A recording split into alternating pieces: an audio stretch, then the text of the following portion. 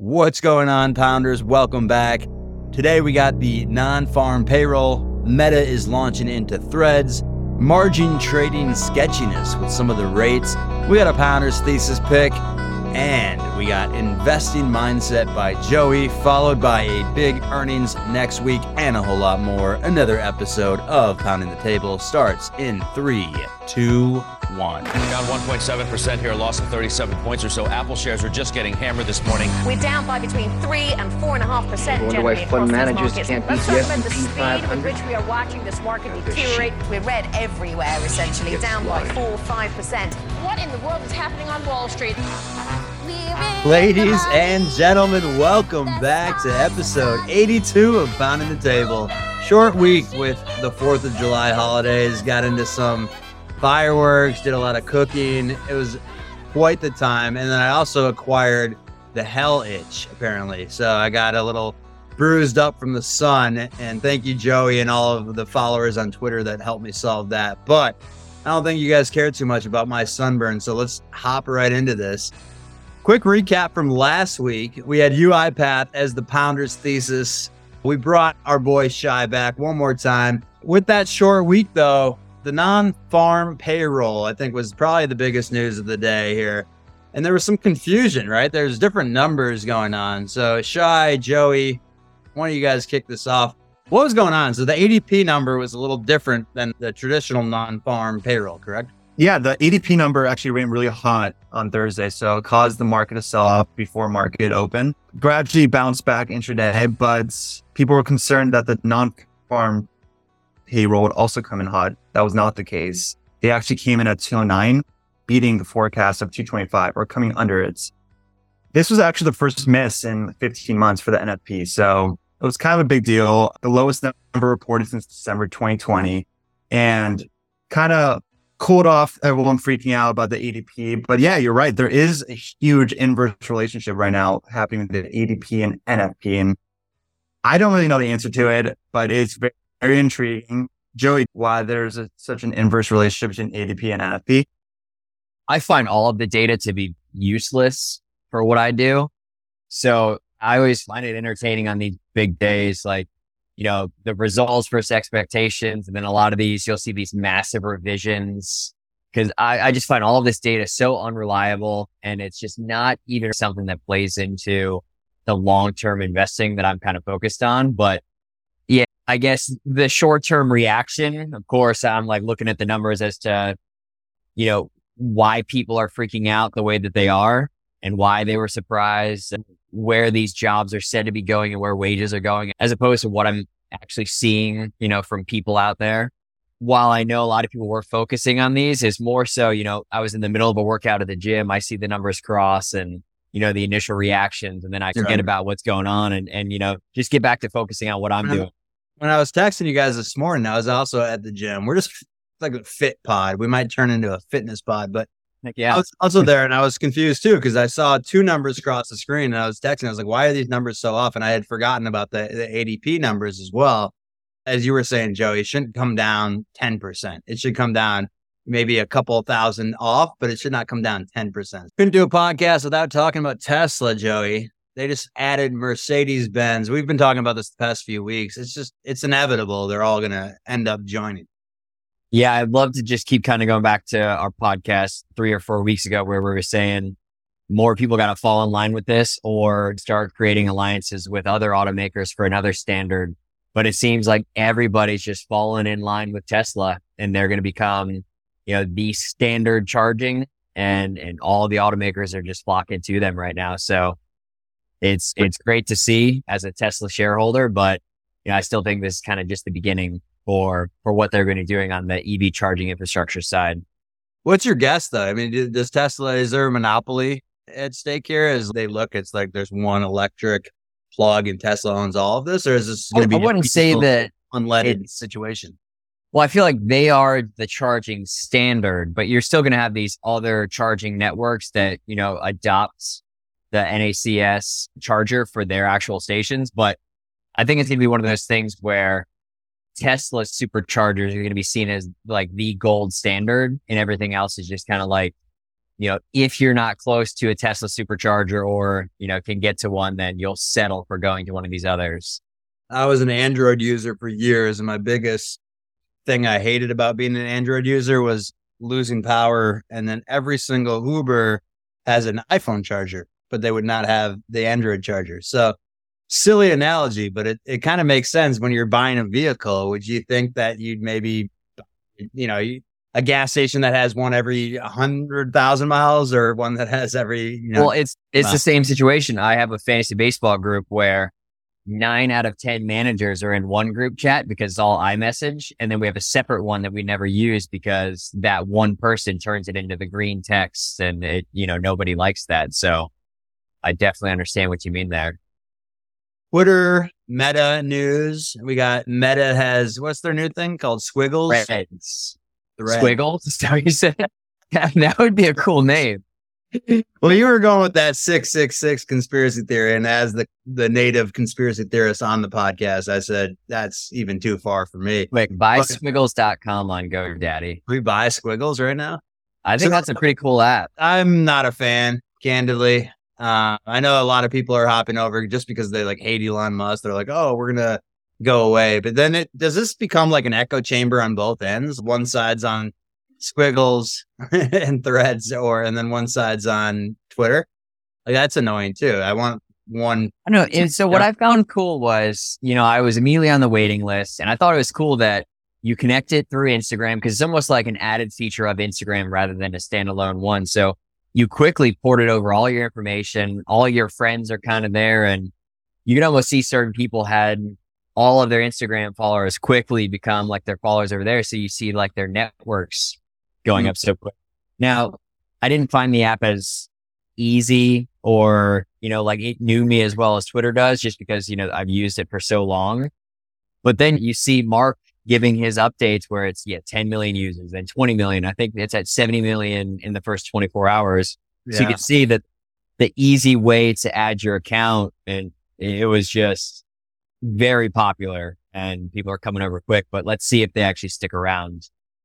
I'm actually going to go against what you just said right there a little on. It was cool connecting with your Instagram and stuff. I don't want my friends knowing my FinTwit personality or what I do on that side. That's my alter ego per se. And I find it's weird combining both worlds into one. And I think that's what's turning me off with Threads. Also, I can't search a ticker very easily and see articles, top insights on a ticker. I think that's a huge add value in Twitter right now. And maybe it'll get there once scaling happens. But as of right now, I am out of Threads. Well, so that could be like an angle that they take where Squiggles, aka Threads, is, essentially like your social version of Twitter, your friends, family, just to give quick updates. While Twitter is, like the dumpster fire that it is of FinTwit / degenerates, just,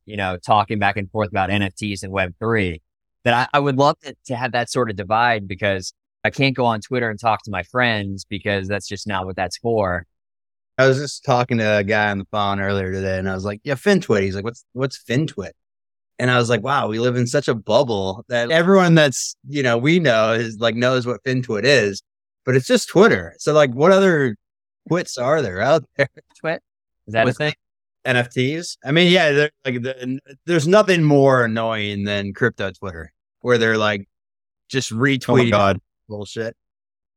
Anyways, so as we mentioned, pretty short week overall. Next week, CPI is going to be the biggest news of the week. Any predictions on CPI? We're going to hold you to this too, these strict predictions. Given that it's a fake read, I'm going to say it's exactly as expected. I mean, I'm looking for the core CPI to get under 5% or towards that 5%. It's been incredibly sticky all year. It's been hovering around the 5.5, 5.4.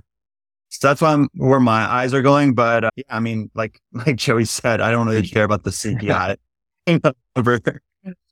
Here's my bold prediction, and this is 3 weeks ahead of the meeting, is that we'll get our rate hike, and then you'll see bullish commentary that they're going to call for 2 more hikes, even after this one. Because why not? Isn't hawkish and bullish different, though? Well, bullish is like talking stocks. In Fed speak, there's hawkish and dovish. Dove goes up, hawk goes down.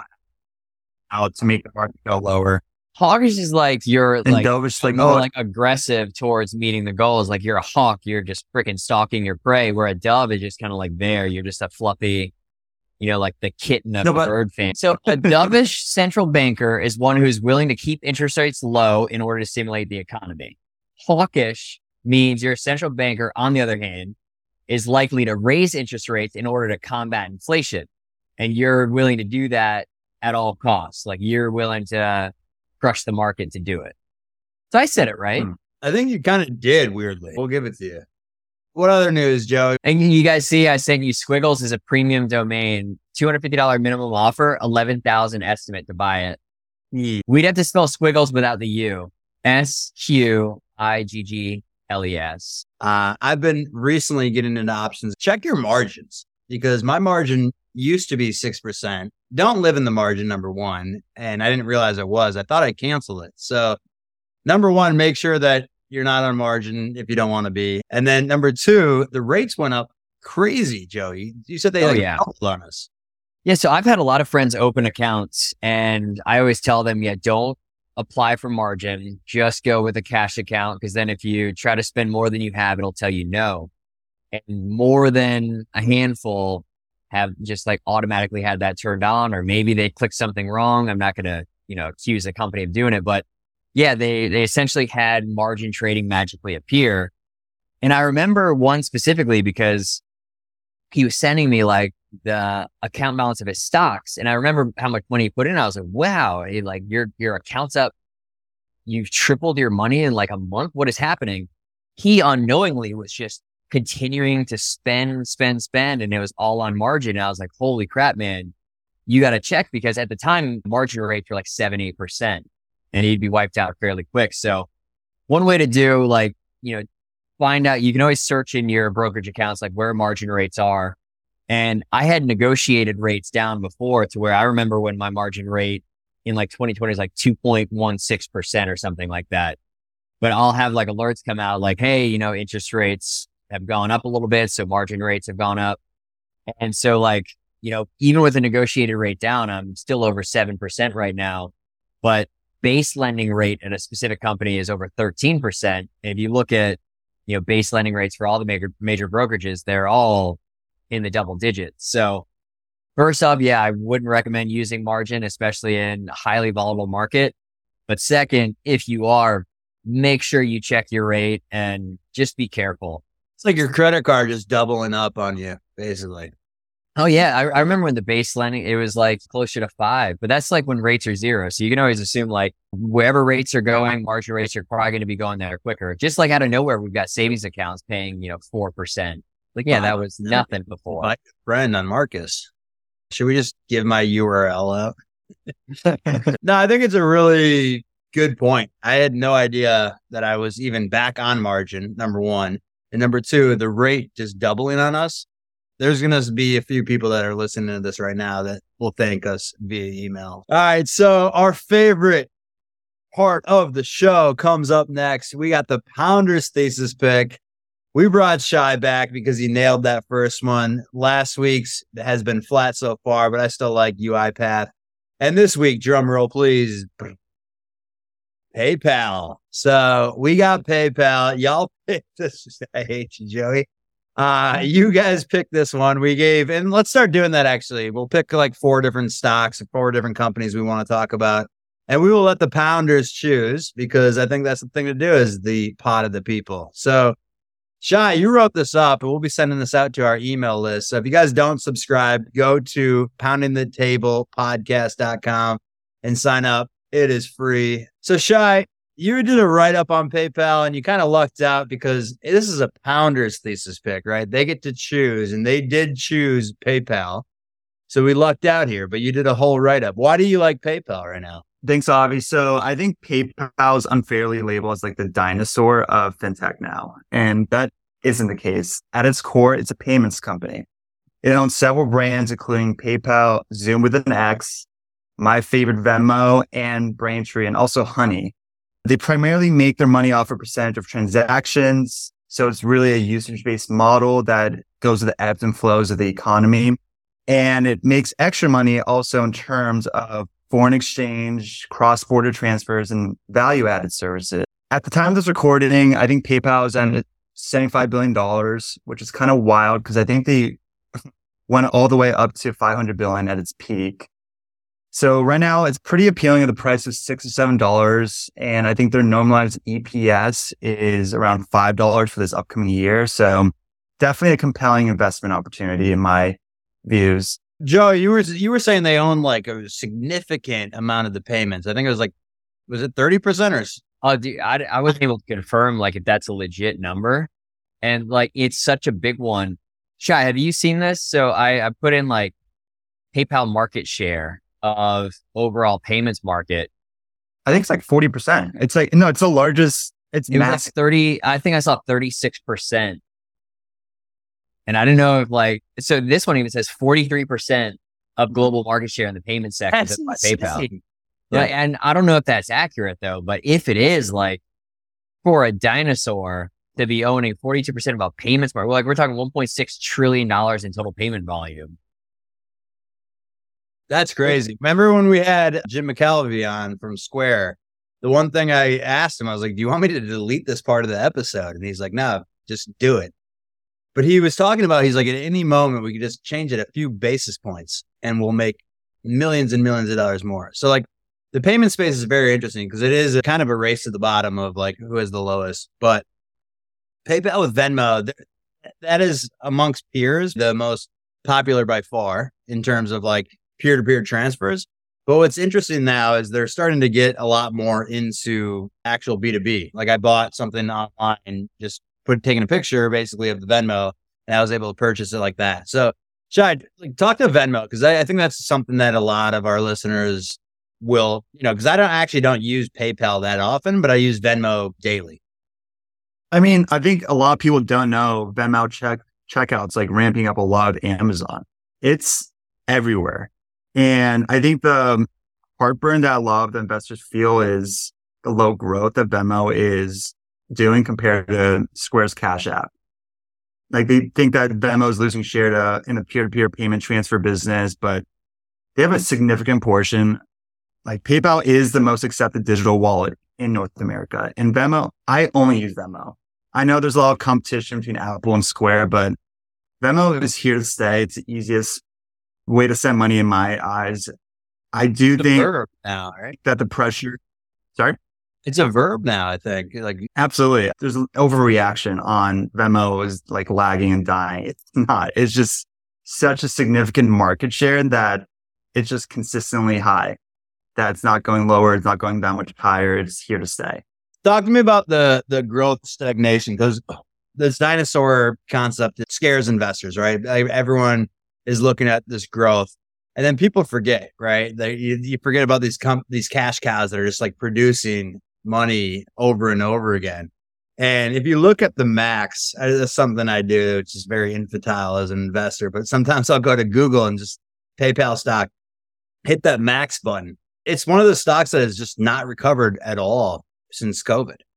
And the upside here, it's still a very strong brand. I want to say we've hit our bottom. I try to go against saying things like that. Well, my favorite brand in their portfolio is Braintree. It's their unbranded payment processor that a lot of people don't realize they use, but they actually use. I know some of their customers are Spotify, DoorDash, Uber, Airbnb. Joey sent us a list before recording. It is significant how many companies are on that list. We all use it. Their issue, though, is Braintree's margins are much lower compared to the higher margin PayPal branded payment processing. So that's going to be a headwind on PayPal's margins going forward. I think Braintree's growing closer to 30%. I think PayPal's branded checkouts around 7%. So I think this is making Wall Street really nervous about what the future holds for the margins at PayPal. I think that they have the best of both worlds. I mean, PayPal is such a high market share. Braintree's growing 30% a year. I think there's like covering so much market share that they're going to be fine. They're not the dinosaurs. I think it's a similar setup as Meta was last year that Joey just nailed. Like it's not going to die. It's here to stay. And once the narrative changes, it's going to shoot up very quickly. Joey, let's turn it over to you though. Like, what in terms of like growth? I know we've talked about the CEO in depth. It seems like he's potentially on his way out. Like, is that the turnaround you need? Yes. So they are actively looking for a new CEO because the current one is going to be on his way out at the end of the year. And so that's one of the reasons that the stock just, it's been sitting there. They're looking for their new leader. Another thing I like to look back to is, the decline where, it was a decline in the overall market. One of the big, I guess, starts of their massive decline was they were like, $275 a share, and they went to acquire Pinterest, and shareholders hated that idea. And I remember the stock tanked. It might've been like 10, 20% that day, just absolutely tanked. And the stock continued its downtrend. They abandoned the deal because shareholders clearly didn't want it. The stock continued to go down, and it just hasn't looked back. There was some times where people thought it was forming a base and was making a comeback and just kept declining. So Shai was very accurate when it said, this is kind of like the Meta situation where it was seen as this like left for dead company. And the reason I started circling Meta and was accumulating because, like the multiple got so low. So when I'm looking at PayPal now, it's something like, 13 times forward earnings. And this is not some company that is showing negative growth. It's not in no way is this a dying brand. Yes, it's got this massive market share where it could give up some ground on that, but still be significant. And we don't know how accurate that market share number is because I found 3 different numbers. They were all very impressive, but they were all different. But I love this kind of there's a slide on its investor presentation where it shows PayPal delivers results at a massive scale. And it shows their 5-year compound annual growth rate. And it's showing active accounts, 14% growth, and 435 million active accounts. And a lot of this is, businesses paying contractors or influencers along with, everything else that they do. Their total payment volume, 24% CAGR. And that's at 1.36 trillion. Their revenues, 16%. So all these growth rates are in the teens or higher. And you look at their free cash flow sitting at $5.1 billion in 2022. So this is, the market cap's under $75 billion. And you're talking about a company that's doing payment volume, probably going to be like 1.5 trillion this year with free cash flow. It's just a cash machine. Yeah. So, one thing is finding a leader. Another thing is what we were discussing is, are they going to use their cash to make an acquisition? Well, shareholders didn't want that in Pinterest. So could they do some smaller deals, go after like a Plaid or something like that? Could they beef up their buyback easily? Could they initiate a dividend? Why not? But there's so much they could do, but I feel like they're just not going to do anything until they have someone in the driver's seat to kind of pick that direction. So the big catalyst for the stock, I think, will be when they find that new CEO. And I hope, they've got vast experience across finance, find some old Visa, MasterCard executive, maybe someone that has some AI experience so they could throw that in the headline. But yeah, I just think this stock is so inexpensive and left for dead when people don't really understand, as Shai was explaining, the unbranded checkout, where it's oh yeah, I never use PayPal at checkout. I like to use Apple Pay or these other options. That whole payment terminal that you could be checking out on could be completely operated by PayPal where they're still getting their cut. You just don't know it. So we talked about a few interesting fantasy draft. If we put ourselves in the CEO seat and took over Dan Schulman's role, we talked about either Apple acquiring them or on the opposite end is maybe they acquire Robinhood because they have an amazing UX. If you're Dan Schulman for the day, what would you do here? I would pitch, you got to double down in e-commerce or equities trading. So let me go down the equities trading route. Just imagine the acquisition of Robinhood. As a consumer, combining Venmo and PayPal with Robinhood trading and the options UI, that's a whole centralized all-in-one place that would really accelerate their growth, especially in my eyes, we're in the beginning of a new bull rally. Imagine if they front load this with the all-in-one place for investing in Venmo and just get ahead of it. And once more and more retail traders come in, the growth numbers would come on the top line. That's the issue they have right now. Because like you said, they're in the driver's seat. They don't know what to do. They're buying back like 7% of their market cap this year alone because they didn't do something until they get the new leader. So they're in a great place. I think they have a lot of optionality because they have such great balance sheet and income statements and huge cash, especially with the buy now, pay later receivable sale they did this past year. Like they're here to stay. And I think a lot of companies wish they were in the position that PayPal is in of like having so many different options of increasing their top line. So Joey, what do you think they do? I'm looking at the chart again, maxing it out. It kind of looks like it's been basing, right? And so the market's trying to figure out where this goes. Robinhood could be a very interesting acquisition. On the opposite end though, do you think PayPal is at this place where they're an acquisition target? So to kind of go back to what Shai was talking, we had the same conversation where if PayPal wants to expand what it's doing, like Pinterest was a no for investors, but, they got into where you're allowed to, have your crypto trading, and that was very successful. So yeah, why not add equities and purchase a company with this massive user base already to create that all-in-one super app for finance? I feel like that would be a great vision for them. Now, yeah, if they wanted to go the other route, like who could acquire PayPal?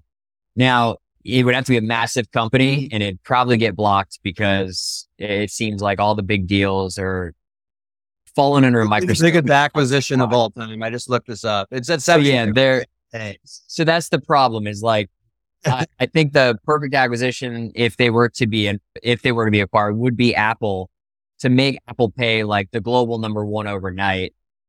And that would be like a match made in heaven. The problem is, I think the biggest deal they've ever done was Beats for like $2 billion years ago. So like they are not a company that makes big deals. They like to just do it in house.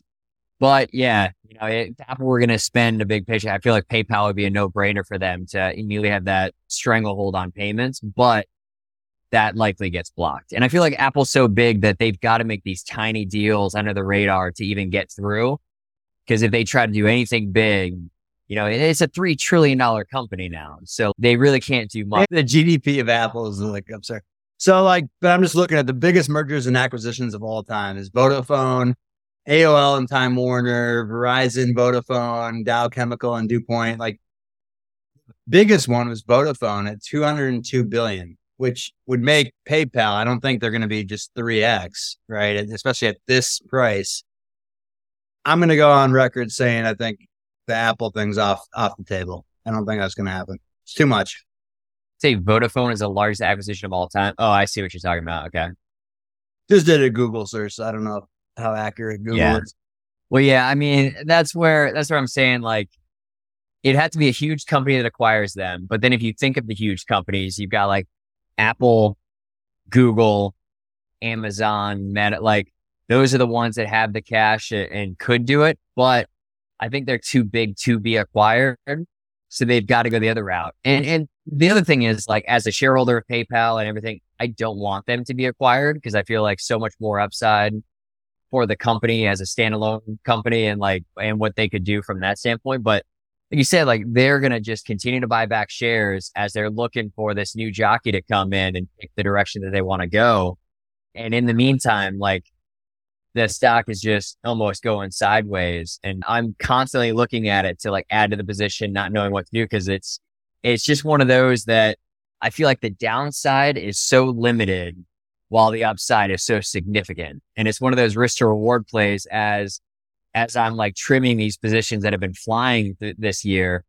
It's one of those stocks that I could easily park money in. And I was even looking at like Disney and some other, low risk, high upside plays that PayPal absolutely destroyed Disney in every way when I was looking at those metrics. I think the only other one that I thought was like inexpensive and looked great was like a CVS. But even then, like PayPal was one of those because it's payments and everything that they're doing. It's just one of those, even though the stock has been so bad and almost done nothing, I think is like one of those ultimate safety plays in this type of high flying market. So quick question, because I'm now like the dream killer here on both these acquisitions are being acquired. PayPal, as of March 31st, according to Google, had 10.6 billion of cash. So how does an acquisition like that happen for our listeners? Like Robinhood's at $10 billion market cap. They're not going to sell dollar for dollar. Right. Well, so it'd be cash in stock. So deals aren't always cash. And the company can always, almost raise cash via debt offering to do a big deal. Like, there'd be financing lined up to do it. It's not just like, oh, here's your money. So yeah, I'd see it as like 25% cash, 75% stock to do it. But so if it's a cash and stock deal, then you'll almost see like, depending on what they pay for it, you'll see the stock price of Robinhood almost trade in tandem with what PayPal does. So like if PayPal stock tanks and like say the agreed upon price was $15 a share, but it's 75% stock and PayPal stock proceeds to fall 20%, that deal will actually close seeming less than 15 per share because like the stock price adjusts. So the inverse happened. I used to own a company called SendGrid and they got acquired by Twilio. And, they got acquired at one price, but then Twilio stock went on to go up like 40%. So my stock that's being acquired for X amount in shares actually just kept surging over what the actual agreed upon price was because shares of Twilio just kept raging on.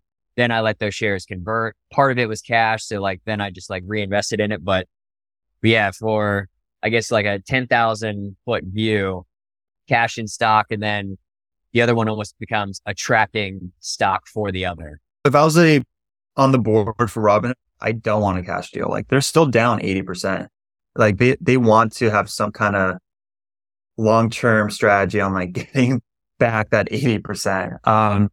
So I wouldn't be surprised if it was like a $3 million cash off and the rest is in stock. Is probably what would happen. How do we bring the retail traders back? A lot of these retail traders, again, entered in when we kind of started the podcast in 2020 and they just instantly hit the jackpot lottery every single day. Then they lost a lot of money and there's been quite a downfall in volume. If you just look overall, like, does that come back? Is it like Bitcoin halvening, get all the degen gamblers back into the markets, or what do we do to get the retail folks back? So the problem is like, a lot of the retail traders now, you have like Charlie Munger that's talked about, like, treating it like a casino, where a lot of them were in the everything goes up market and they got burned very badly. So I actually remember I was investing, I think I started in March 2009. I remember sometime in like 2011, 2012, like I completely burned out. I got in on the wrong stocks, like I ended up losing a ton of money. And I remember throwing up my hands and I was like, this is dumb. Why am I even doing this? And like walked away from investing for a couple months. Then I came back to it after studying up more. I was like, okay, now I'm more prepared. But, a lot of people might have just thrown up their hands and gone to something else. Could have gone all into crypto. Or, what if they shifted that cash over to like NFTs and like lost everything? And now they're building up to then go in it. Or, hey, they weren't having to pay back student loans and now they're about to have to. So they actually need cash to do it. I feel like a lot of it's just going to come with, as people graduate or get into jobs, start coming into it. Like, yeah, the retail investor, they could just be licking their wounds. But then the other positive that I see is like the big catalyst for the market going forward, where it's been so hot. Could we continue to go higher? Was, there's still like $5 trillion sitting in money market accounts. And I feel like eventually, like the FOMO sets in, like if this market keeps grinding higher, even in the face of like inflation numbers still being relatively high, the Fed saying that they're going to raise rates 2 or 3 more times, like everything's against this market and continues to grind higher. Well, all that money that's sitting in money market accounts then just FOMO into the market. Like, okay, I don't want to miss the next 30%. I missed the first 30%. And then like that slow trickle of money coming in is, supply demand. It's that it just pushes the market higher. Such a psychological game the stock market is, huh? It really is. And that's why like I just stay fully invested at all times. And it's just a freaking roller coaster at times. You feel like you're the dumbest person in the world. And then you feel like you're the smartest guy in the room. It's there's, the ups and downs in the market are wild, but like just try to keep your head. What's the great saying? It's like, if you can keep your head while all about you are losing theirs and blaming it on you type thing. Like, yeah, even if you make some bad stocks, tell your friends and family and like start getting stars. Like just, remember why you're doing this. It's for the long term. It's not to make money next week. Yeah. And just keep grinding, stay focused on the long term. And, if your short-term trading is burning you, it's like maybe change up the strategy and get more on like the Buffett type mindset. All right, let's get into the earnings for next week. We got Delta, Pepsi, and Progressive. And then we got a lot of banks coming up. So we got JP Morgan, Citi, Wells Fargo, BlackRock, State Street. Forgot United Healthcare is also in there, but not a bank. So some big names coming up towards the latter end of the week. I think these are all like Thursday, Friday, right? I didn't see Pepsi and Delta and Progressive. Is that right, by the way? Yeah. So you've got, here's my list. So you got WD-40 after the close on Monday. Very insignificant, but everybody knows WD-40. And then, you got Delta before that open on Thursday. Airlines never interest me. They've been terrible stocks since they've come public. Never even crossed my mind to buy one. Pepsi, I'd love to see their comments on like inflation in their space because they're handy in Celsius, dude. That's your stock. Yeah, they're gonna buy them. I mean, so back when Pepsi bought Rockstar Energy for, let's see, Pepsi buys Rockstar. I remember when this happened. They spent, I think, $3.85 billion. And this was back in March 2020. And I said at the time, they could have spent, $500 million and bought a far superior brand in Celsius. Now, the problem is if they try to buy Celsius now, they'd have to spend like $15 billion.